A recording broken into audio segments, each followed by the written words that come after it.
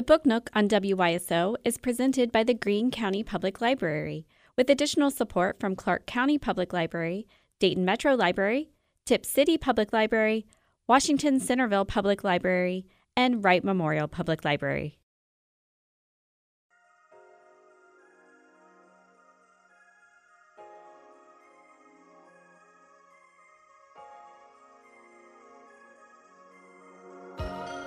Hello, welcome to the Book Nook on WYSO. I'm Vic McCunis. It's my pleasure to welcome back to the program today Barbara Fleming. She's got a new book out.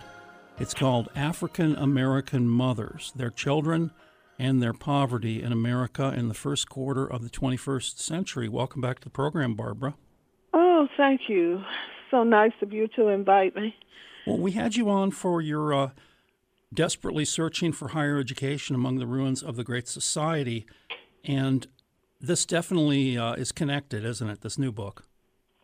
It uses almost all of the data in the old book, and I felt like if I pulled it out and just focused on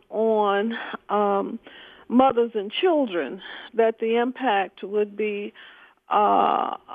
more sustained, and people would get the idea more of what was going on in the black family, because it really is a bad situation. These are some grim statistics. You give us the history through statistics of this situation and how it has gotten so much worse, particularly in say, the last 25 to 45 years. And there's all these different factors and elements involved. Can we go back to the Great Depression, to the mid-1930s, and look at a program that came out under President Franklin Delano Roosevelt? I think it was called Aid to Dependent Children. Yes.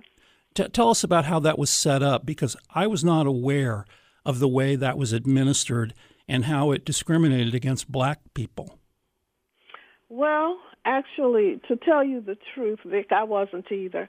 I had no idea that they had written that program such that black families could not participate. And I grew up in the Deep South in Birmingham, Alabama. And I know that very few people down there got any kind of social services. And if they got support, it had to have come from the city or the county, because I realized after I had done the research on welfare in America that it did not come from aid to dependent children. I had no idea that black mothers and families were forbidden to participate in that program. How did they do that? How did they administer it in that fashion? Well, I guess everything was segregated back then. And it was set up initially for parents, mothers, who were the sole support of their children. And the assumption was that white mothers didn't work anyway, and black mothers did. We always worked, so they didn't feel like we needed the support for our families because we were accustomed to working. So the assumption was that if a white father became disabled or incapacitated, then his wife or the children's mother would need help because she was not working. She was not assumed to have been working. All right, so this went on for decades, and then, according to your book, in 1962, under President John F. Kennedy, this changed. Yes, it did. And it didn't change until then. And apparently there was a lot of prejudice built into the ADC program. People were even against white mothers. You know, they were, when I was looking at the research, you know, it said that so many more white families could have received support who didn't, because the program was set up to be so strict in terms of how they evaluated the mothers. So they could have helped many more white children than they did prior to 1962, and they would drop mothers, for very trivial reasons, white mothers even. Mm-hmm. And when if down south especially, because, growers, plantation owners and growers and people like that who needed people to work out in the fields, if they needed help, they would strike the white mothers off of the welfare during the harvesting season, and they would have to go out and pick cotton or do whatever it was. Even white mothers had to do that. So the program was run very punitively. I would say even for white mothers, but black mothers weren't even allowed to participate at that point because they were already out in the fields picking cotton. Mm-hmm. But anyway, it was not the kind that was supportive. It was more we're going to give you this because your children need it, not because you deserve it. Mm-hmm. That kind of thing. Then in 1962, they began giving this coverage to black mothers as well. And another element in this, according to your statistics, is that after World War II, a lot of black men were able to get entry-level jobs into manufacturing in America. And manufacturing was thriving, and so they were able to get good-paying jobs. And this had a direct impact upon marriage rates, which is a big factor in your book, is the rate of marriages. Oh, yeah. What had happened was that, there was the Great Migration out of the South, and that started around 1910. And it gradually increased, and it really reached a peak, I think, after World War II. A lot of people down south started going to cities like Chicago and Detroit and Cleveland, Youngstown, Lima. Ohio was a hotbed of industrial production, because Ohio was more steel, I think, production, and Detroit was more auto. But the fact of the matter is that those jobs, those entry-level manufacturing jobs, and all you had to have was a strong back, to work. They didn't require any high school diplomas or education or anything like that. You just had to have a strong back and a willingness to work and a motivation to improve your life, the quality of your life, and you could get a job. And so that really propelled black people, a lot of black people, into the middle class, especially in cities like Cleveland and Detroit and Chicago. It was the best time I think black people have experienced in this country in terms of being able to buy a house and a car and even to send your kids to college. And it was primarily historically black colleges, but that was the best time that black people have experienced, black men anyway. And the interesting thing about that, Nick, is that I did not realize until I started looking at how long or how short a period that had been. People try to act like we had the best of all worlds in terms of being able to pull ourselves up and all that.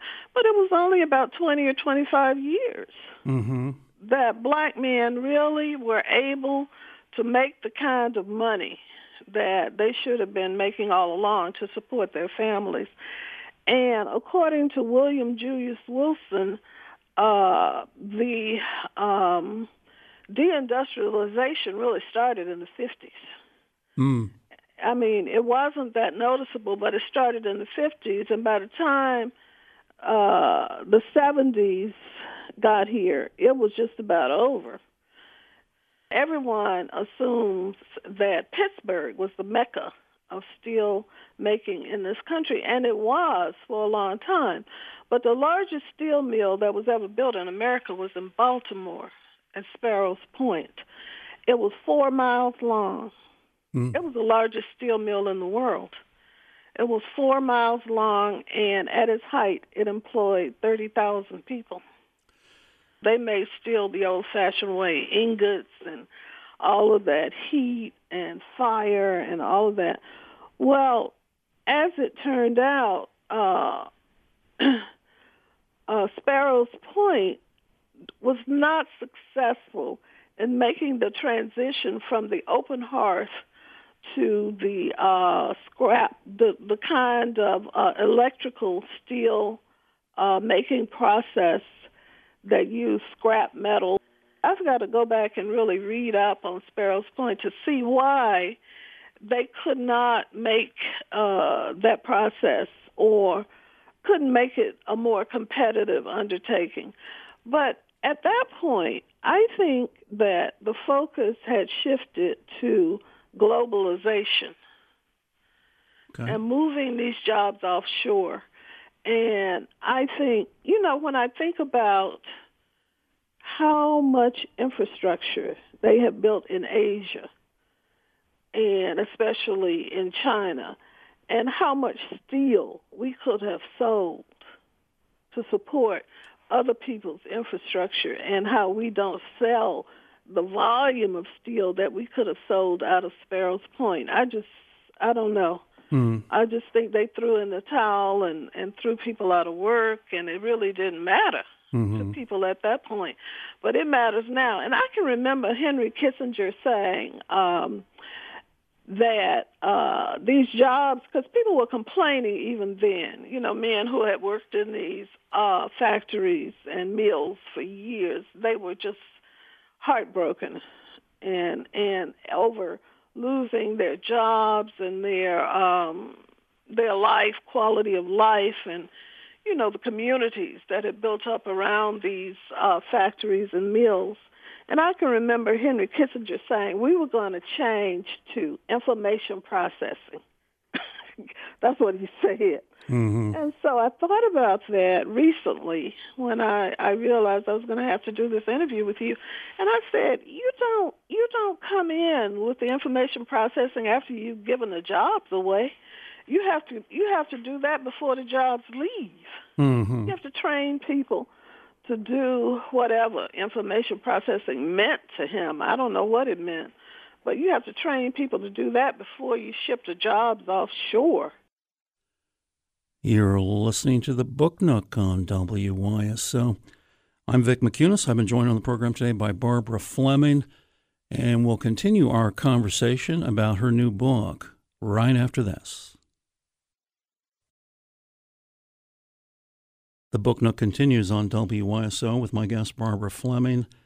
Her book is African American Mothers, Their Children, and Their Poverty in America in the First Quarter of the 21st Century.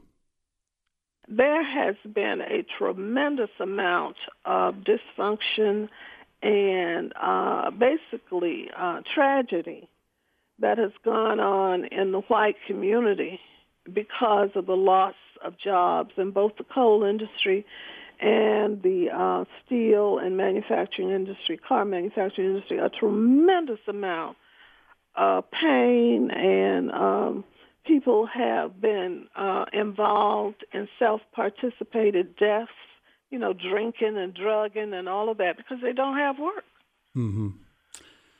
Yes, they are angry voters when they show up to vote. Very angry. And, of course, Trump has deceived them into thinking he can get their jobs back, but he can't.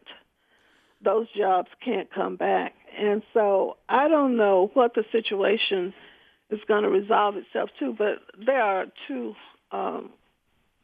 researchers, social science researchers. They're a married couple. They've done work on what they call deaths of despair, DEATHS, deaths of despair, where people, and I saw a video, I look at a lot of YouTube. I don't look at regular TV, but I saw a video on West Virginia, and it was primarily on Welch, West Virginia, that area in McDowell County.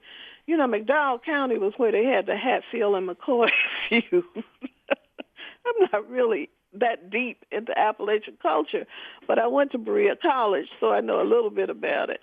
But anyway, it was tragic what he showed. This guy, Nick Johnson is his name, and I don't really like his videos that much because I think he accentuates so much that is negative, and he doesn't really deal with the culture and what has happened to these people to create all of this destruction. But it's terrible what has happened in West Virginia. People are killing themselves on fentanyl. Yeah. Can you imagine taking that intentionally? Yep. It's terrible. My guest is Barbara Fleming. Her book is African American Mothers, Their Children, and Their Poverty in America in the First Quarter of the 21st Century. You mentioned a moment ago how the deindustrialization really started already in the 1950s, which makes sense based on your statistics, because when you look at marriage and how many black women are married in 1950, apparently that's when you had the peak, and it's been going downhill ever since, and the numbers are stark and grim.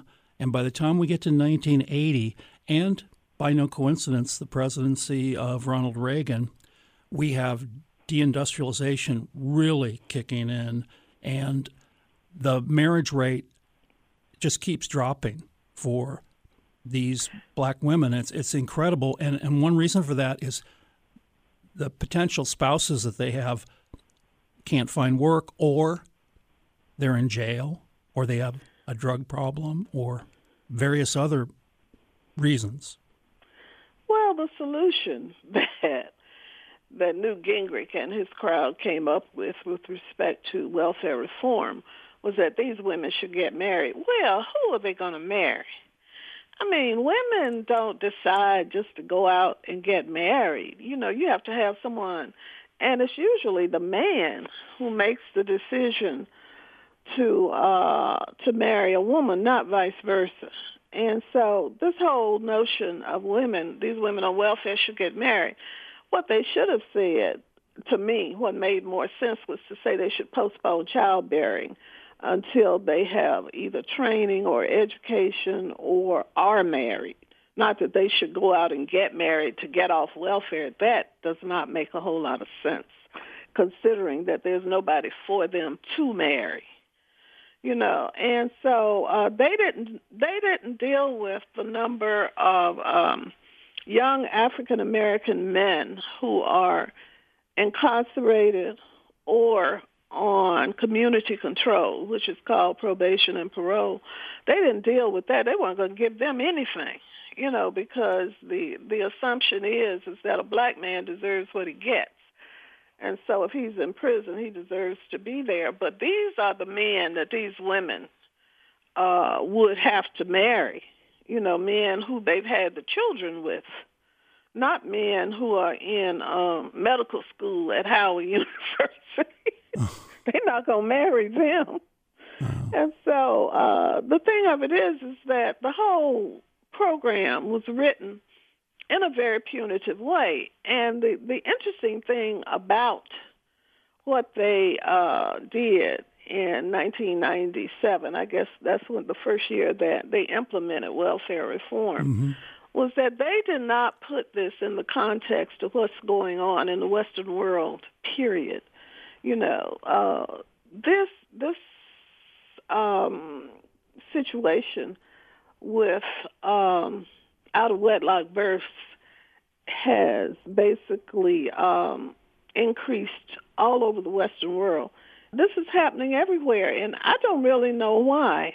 You know, it would be interesting if I was still doing, you know, teaching and doing social science research as a paid career. I would probably do research in it. But in Iceland, of all places, the percentage of out-of-wedlock births is 70%. That's what it is for black women in this country. I was stunned. I had no idea it was that high. And the average in the European Union is 50%. That is stunning.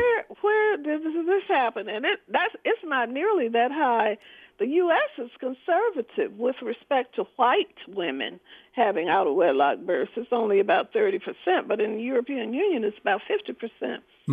And to me, that's very interesting because you have to wonder why that is. These young women are poor. They're just like single mothers in this country. They're poor. They don't have a lot of resources. And the European Union, several countries have come up with schemes or programs to try to get them housing and to try to assist them in raising these children alone. However, I think in the European Union, one of the differences is that people, even though they're not married, they tend to cohabitate more. Mm-hmm. In other words, the father and the mother may live together but not necessarily be married. Which is different than the situation. Yeah, here. And so when they asked them, they did a survey. Klarner, that's one of the sources that I use in the book. He asked them why they didn't get married, because the interesting thing about these young women, for the most part, is that they came from intact families. Mm-hmm. It's not like it is over here. Most of the black girls who have babies in America come from, and white ones too, they sometimes come from single-parent families. They don't come from two-parent families. It's an ongoing cycle. Uh-huh. Yeah. These girls in Europe, these young women in Europe tend to come from two-parent families for the most part.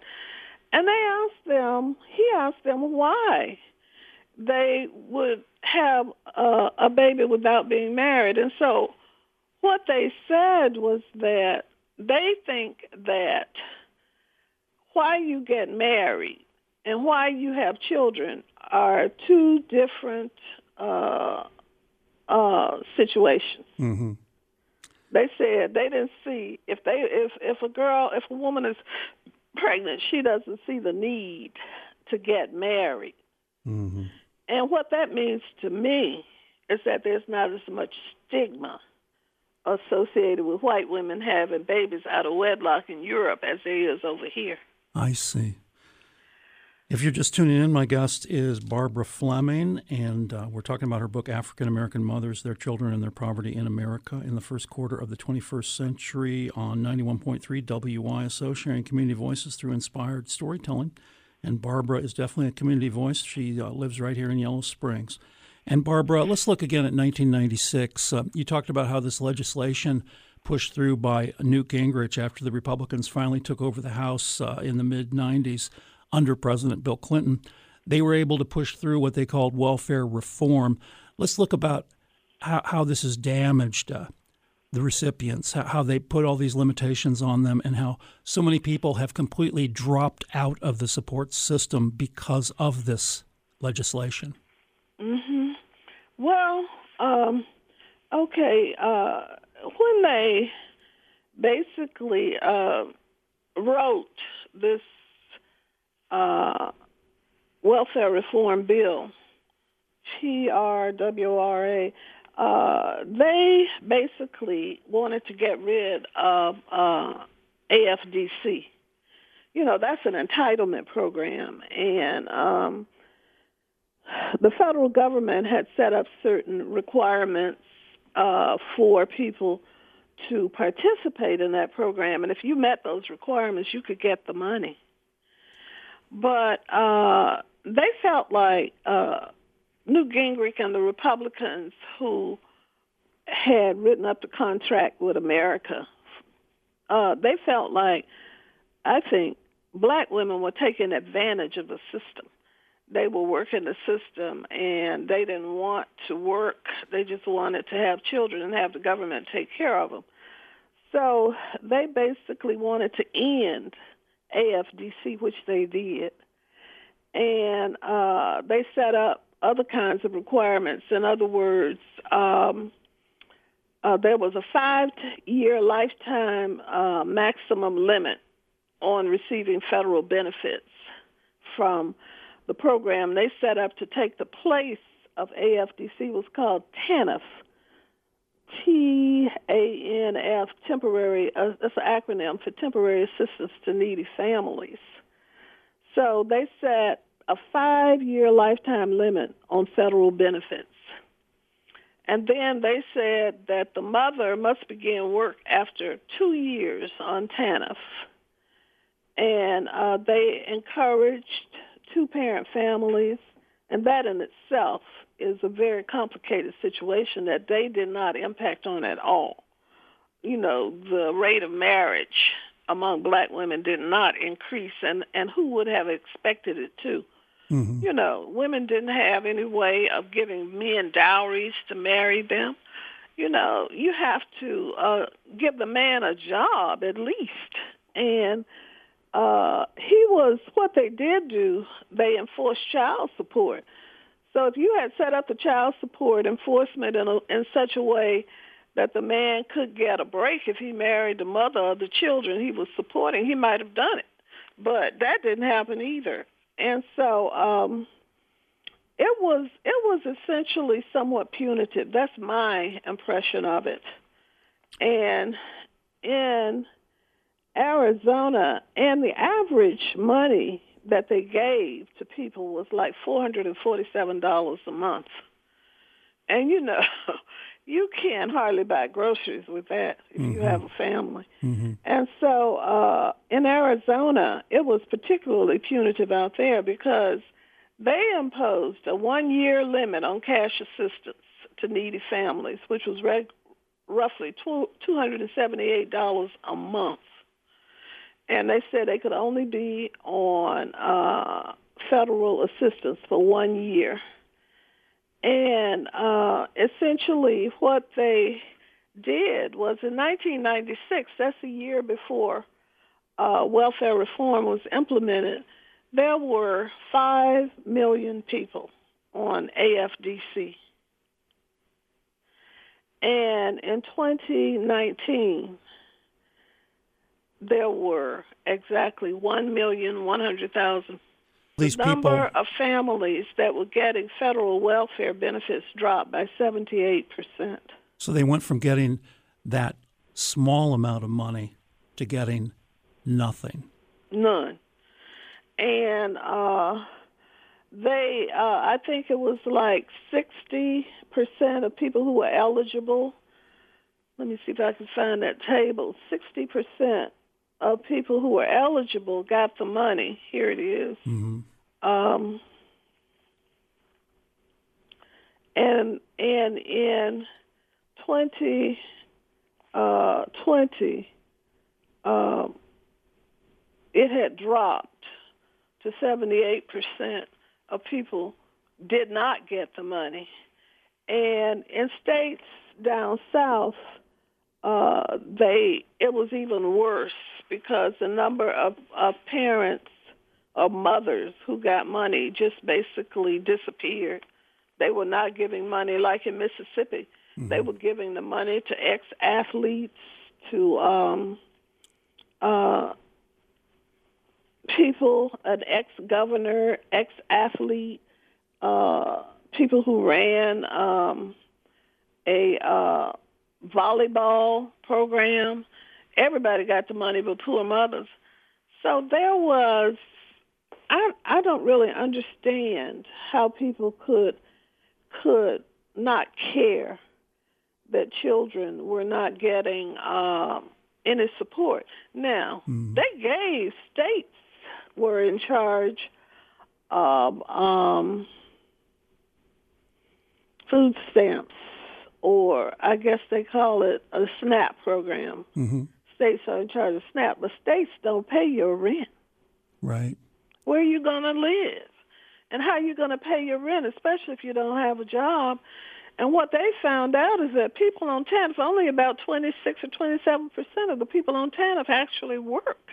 Yeah. You know, these people are very poor.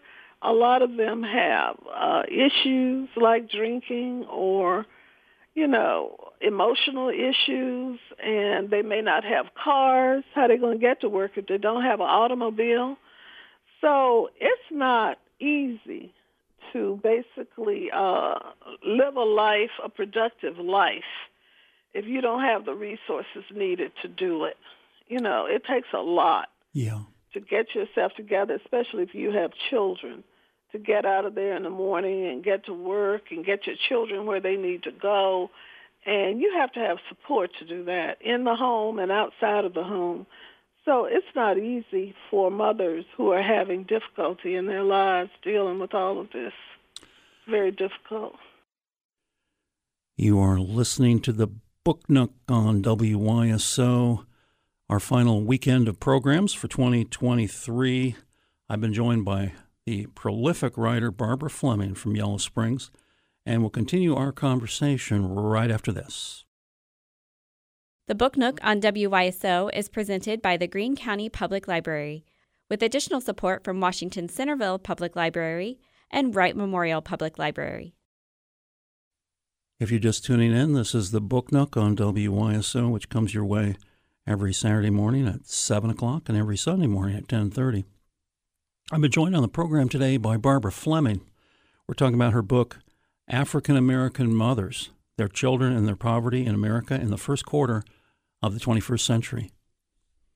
Another key factor in this, Barbara, and you have a lot of statistics showing the incredible incarceration rates for black men and how they are so skewed and compared to the incarceration rates for white men.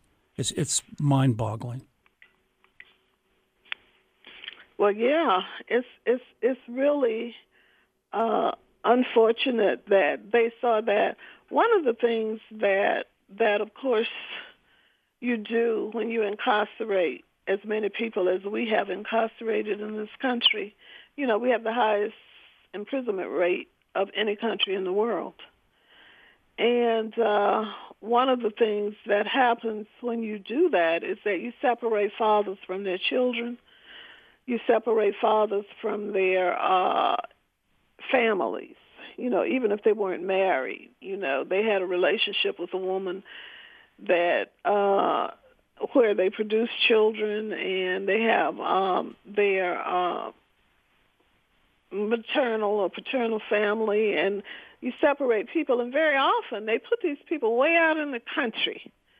They put prisons way out, and families have to try to figure out how to get out there to see their family members, because very often they don't have the resources or the money to go.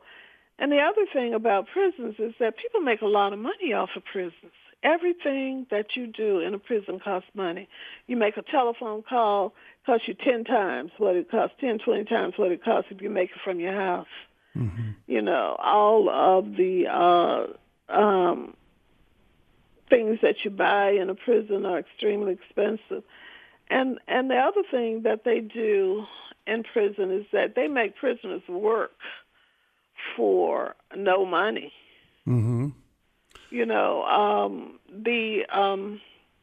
I think down in Alabama there's a lawsuit right now where prisoners are suing the state prison system because they have been forced to work for no money. And the 13th Amendment is interesting because that's the amendment that basically freed the slaves. But the problem is that, I think it's the 13th, is that it says that you are free unless you're in prison. Mm-hmm. And so my husband is a historian. I asked him about that. I said, why would they say that? He said it was because they didn't want to release people who were in prison. Mm-hmm. So it's legalized slavery. And speaking of your husband, John Fleming, I understand you mentioned in an email that he has a new book coming out. Now, is that The Lengthening Shadow of Slavery, 50-Year Reprise of the Historical Justification for Affirmative Action for African Americans in U.S. Higher Education? Yes, it is. It's a good book. Tell me about the book. He wrote that book when we were living in D.C. and working. He was working at the Institute for the Study of Educational Policy at Howard University, and the Howard University Press printed the first edition of that book in 1976. And we have since, he and I negotiated the right from the Howard University Press to reprint it. So that's what we've done. We've reprinted it with an update, a preface, updated preface, and an updated foreword, which talks about why it's necessary to look at education again in this country, because it has not gotten better. You know, one of the things that happened after Brown v. Board is that there was a long hiatus where, you know, even though the Supreme Court had said that school systems had to be integrated, they really weren't, especially down south.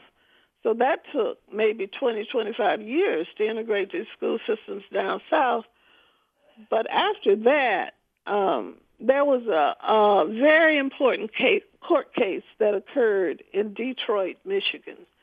I think it was either the Detroit NAACP or the Michigan NAACP sued the governor of Michigan to force the state to integrate all of the school systems surrounding Detroit with Detroit.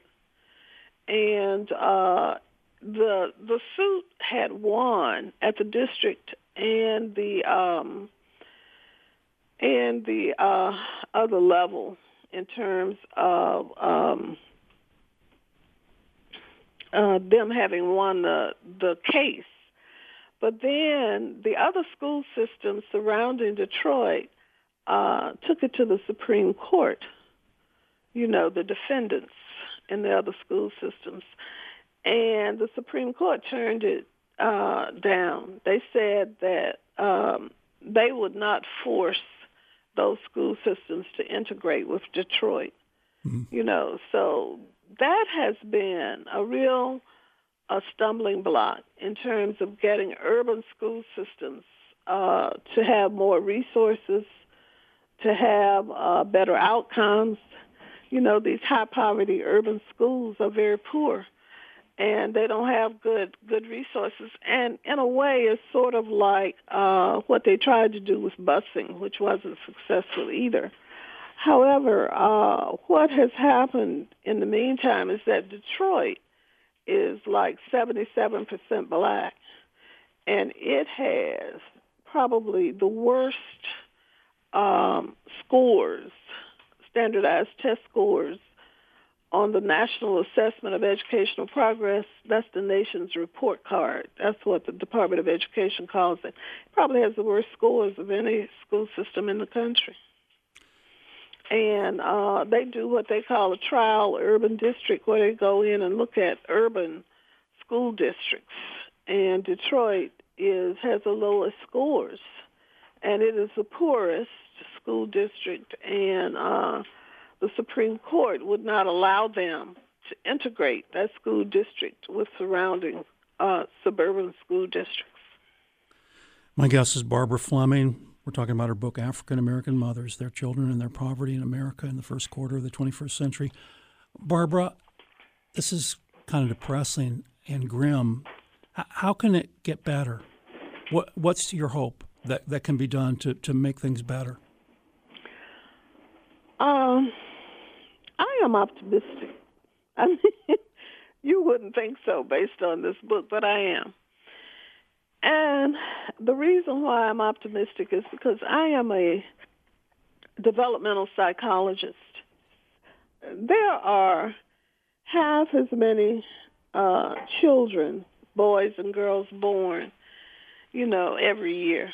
You know, that's the way life is, you know.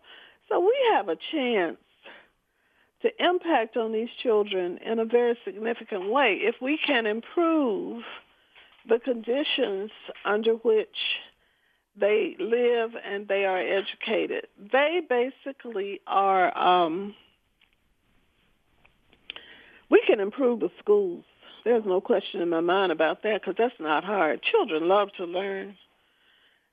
You know, I had 2 children, so I know how much they love learning. You know, there's nothing they like more than basically being challenged and being learning new things, and so they love to learn, and they can learn. Now, the problem that you have with little children is that the parents generally are not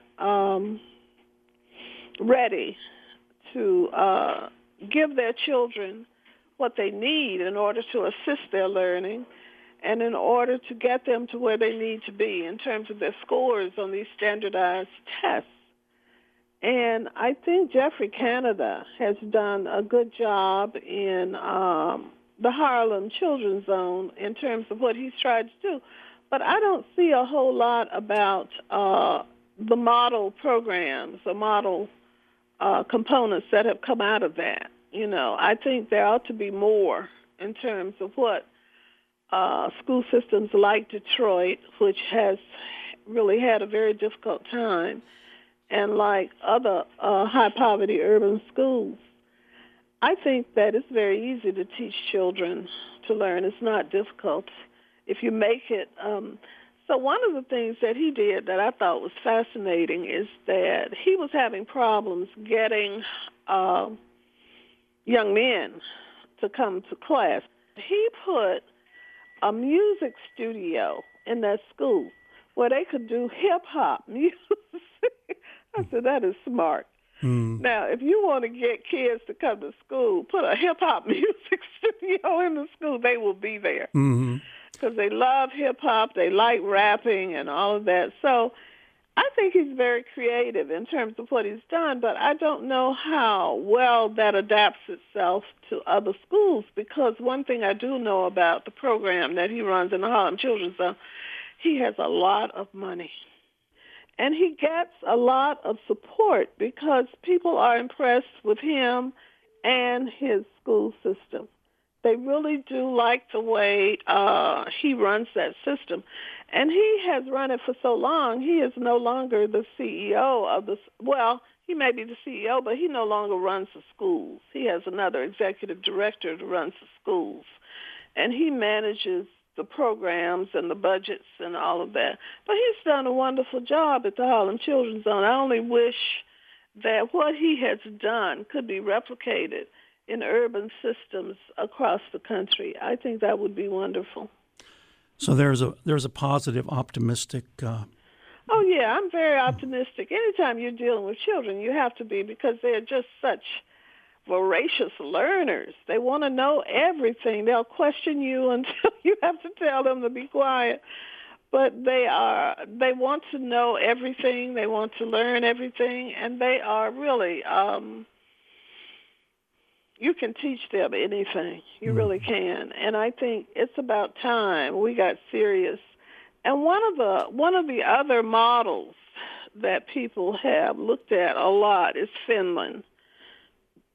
Finland had essentially the same problem that we have in this country. Finland had a situation where they had a bifurcated school system.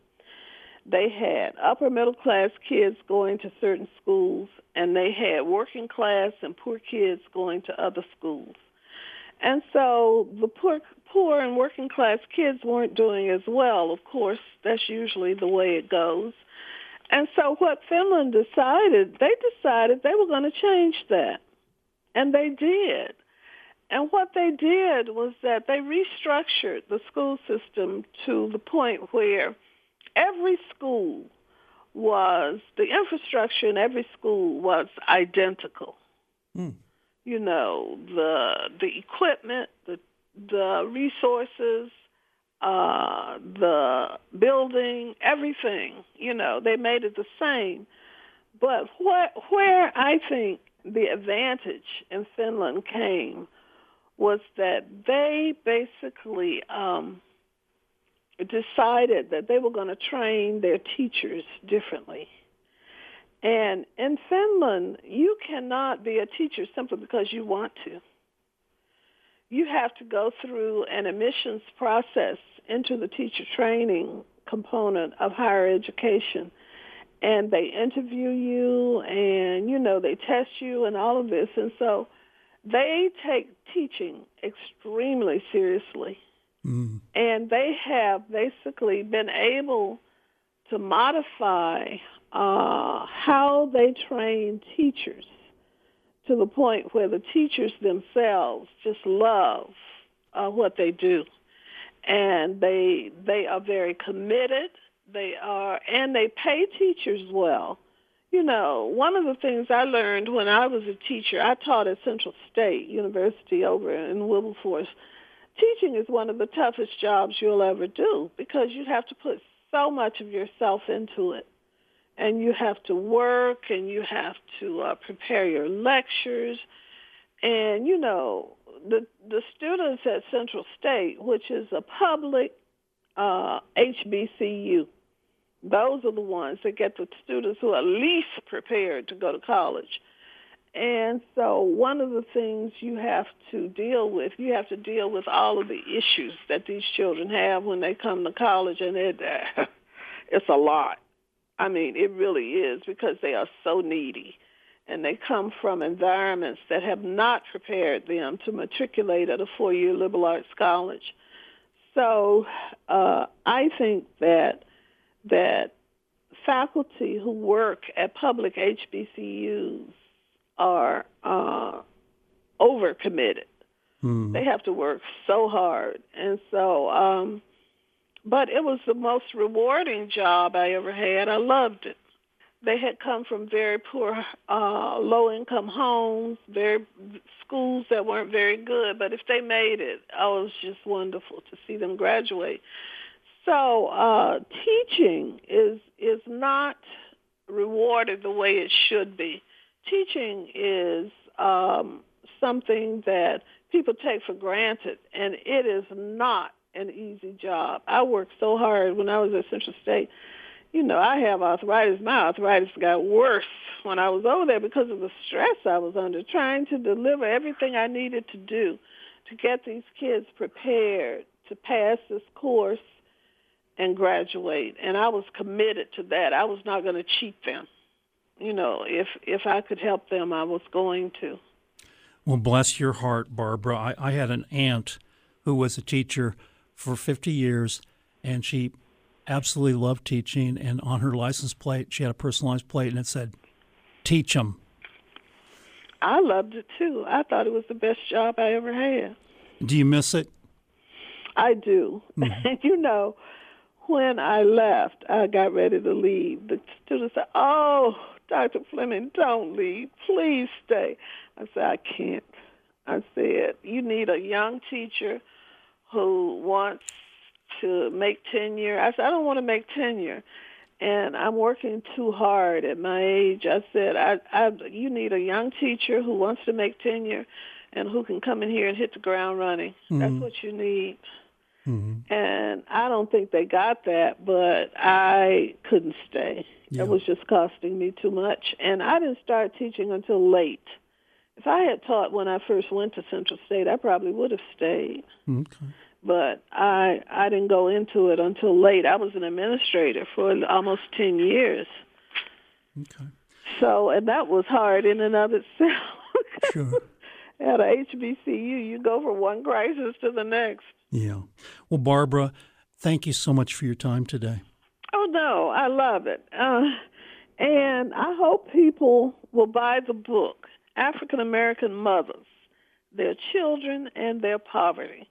And it's a good book because it tells you a lot about what's going on with these mothers and their children and their schools, a lot. And I think that African Americans need to be more concerned about children and how they're being educated and why they're not being educated. It's important that we do more to support our children and their schooling. And I think that schools are probably the best place. It's hard to impact on a home, but it is not nearly as hard to impact on a school. Okay.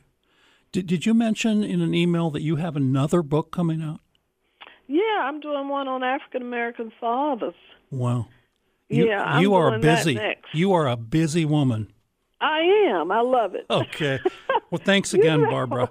It's really interesting. I told my friend, they said, what are you doing? I said, I'm writing books that don't sell. I found my niche. Good, Barbara. Well, thanks I love again. It really, and what I find is that I need to write. It gives me a sense of balance, a sense of purpose, and I just love it. I understand. And I need to interview authors. My guest has been Barbara Fleming. Her book is African American Mothers, Their Children, and Their Poverty in America in the First Quarter of the 21st Century. You heard about it on the Book Nook. And I'm Vic McInnes, and Barbara, I'll talk to you again. All right. Thank you.